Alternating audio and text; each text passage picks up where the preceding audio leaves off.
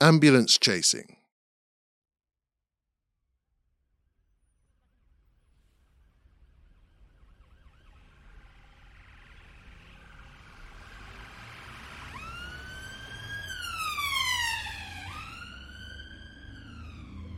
It was number 52 at first, on an otherwise unremarkable Friday evening. Then the same ambulance visited number 33 a couple of days later. 2 heart attacks in 1 week. Both patients died by the time they reached hospital. Good thing I'm not a pillar of the community, because I wouldn't want the responsibility of dealing with all that. I'm very much a closed curtains kind of neighbour. I did know Mrs. Finchley at number 10, though. She was a formidable woman, as they all are, in hindsight.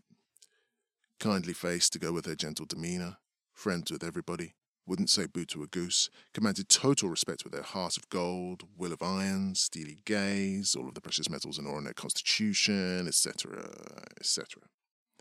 She was an actual pillar of the community.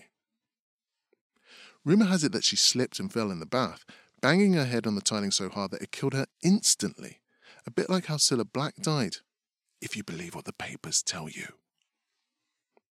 Mrs. Finchley left behind her irascible husband, who I bumped into a couple of weeks later, emerging from their house as I was popping over to my parents' place. I live only a short motorcycle ride away, so it was worth checking in as soon as I heard the news. On seeing him, I gave a friendly, not too inquisitive, "Hi, I hope you're okay," salute, and tried to convey a sympathetic nod and smile in his direction.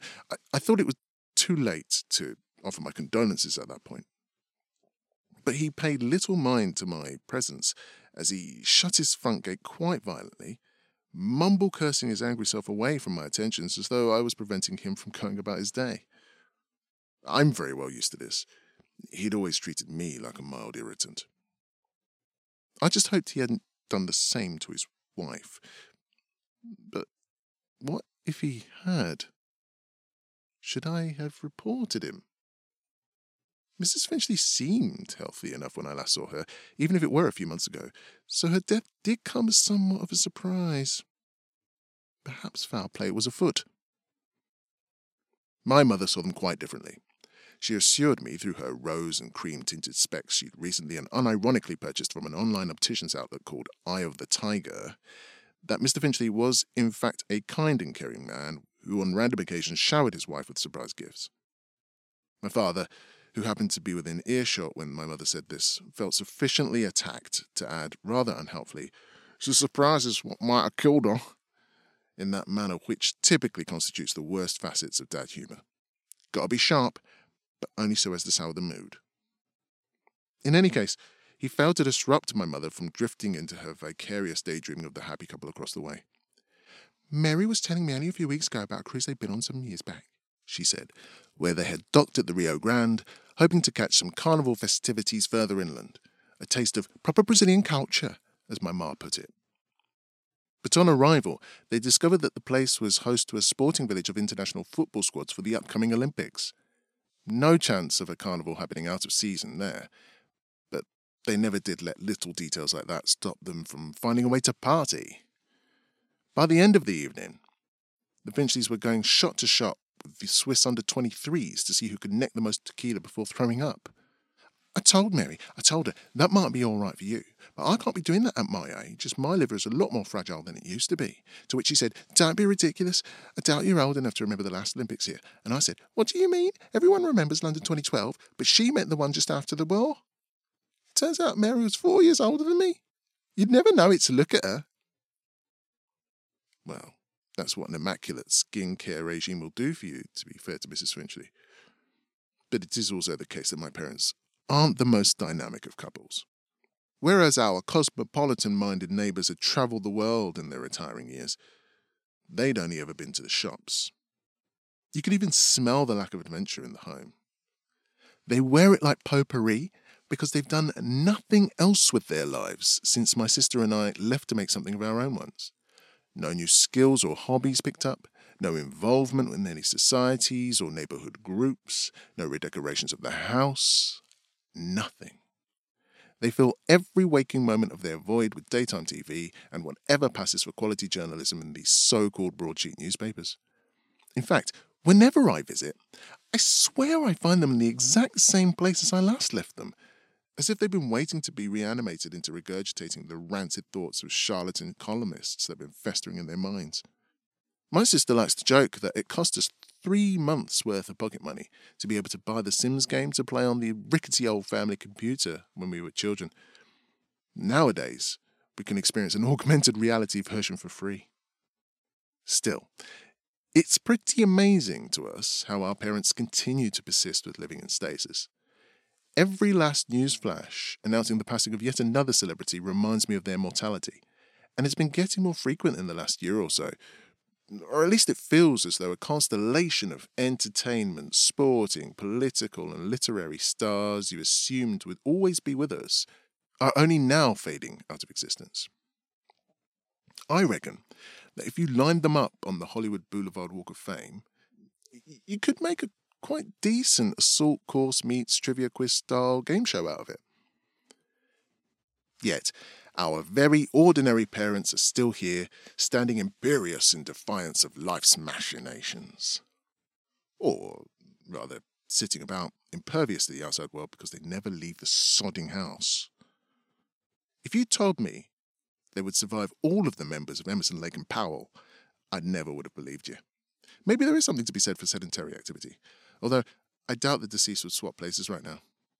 Some might even have a few things to say in their defense if they could still speak. And my father would no doubt have something to say back. He has an answer for everything he does. I remember as a teenager coming across From Athens to Hemlock, The Good Life and Times of Socrates, when I was at school. The day I read his famous phrase, "The unexamined life is not worth living," well, that was it. I was hooked. It was provocative, it stole my imagination, it made me seriously consider becoming a philosopher. And I thought it was so clever, so grown up, that my father would be well impressed with me slipping the line into conversation at the dinner table that evening, believing that his son had unlocked a deep wisdom enabling him to embark upon the journey toward discovering human happiness.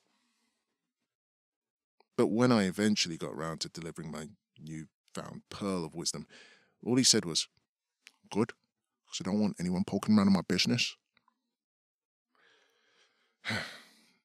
In the end, I chose to go into medicine instead. Better to deal in cold, hard facts about what humans are rather than speculative dreams about what they could be, huh? Not that he trusts my professional advice either. When I point out to him that developments in the use of ambulance space have been the single biggest life-saving factor in emergency medicine of the last 150 years, he not only insists he'd rather suffer at home, but makes me swear on my Hippocrates oath not to put him in one of those state-sponsored hearses should he ever fall gravely ill. My parents may be here for a long time. They're definitely not here for a good one. He needn't have worried, though. Turns out, all those who passed away on our street recently, and more, had not in fact died of natural causes.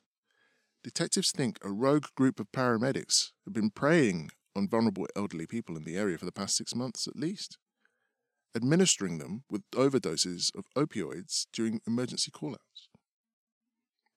The regional coroner's court, they raised the alarm with the local hospital when they observed that the post-mortem records of every single person of pensionable age who had died outside the home detailed the exact same pattern of events leading to their deaths for 4 weeks in a row. So, no ambulance visit my parents' street anymore. They've been banned until the mystery is solved. In the meantime, needing some kind of scalp, the local hospital bigwigs found 3 people to sack anyway, and a few more for negligence, and then a few more for cost-cutting purposes, and, well, let's just say that I am now free to pursue a full-time career in philosophy. I found out that everything is just a matter of time, really. I joked to my father about his latent paranoia seeing off yet another threat to my parents' lives. Don't know how you dodged that one, Dad, but I guess you'll tell me you can still get hit by an ambulance tomorrow. He simply looked up from his broadsheet at me and said, "They come to rest at any curb. All streets in time are visited." Tell me, how not only does he have an answer for everything, but why is it usually the bleakest one imaginable, please?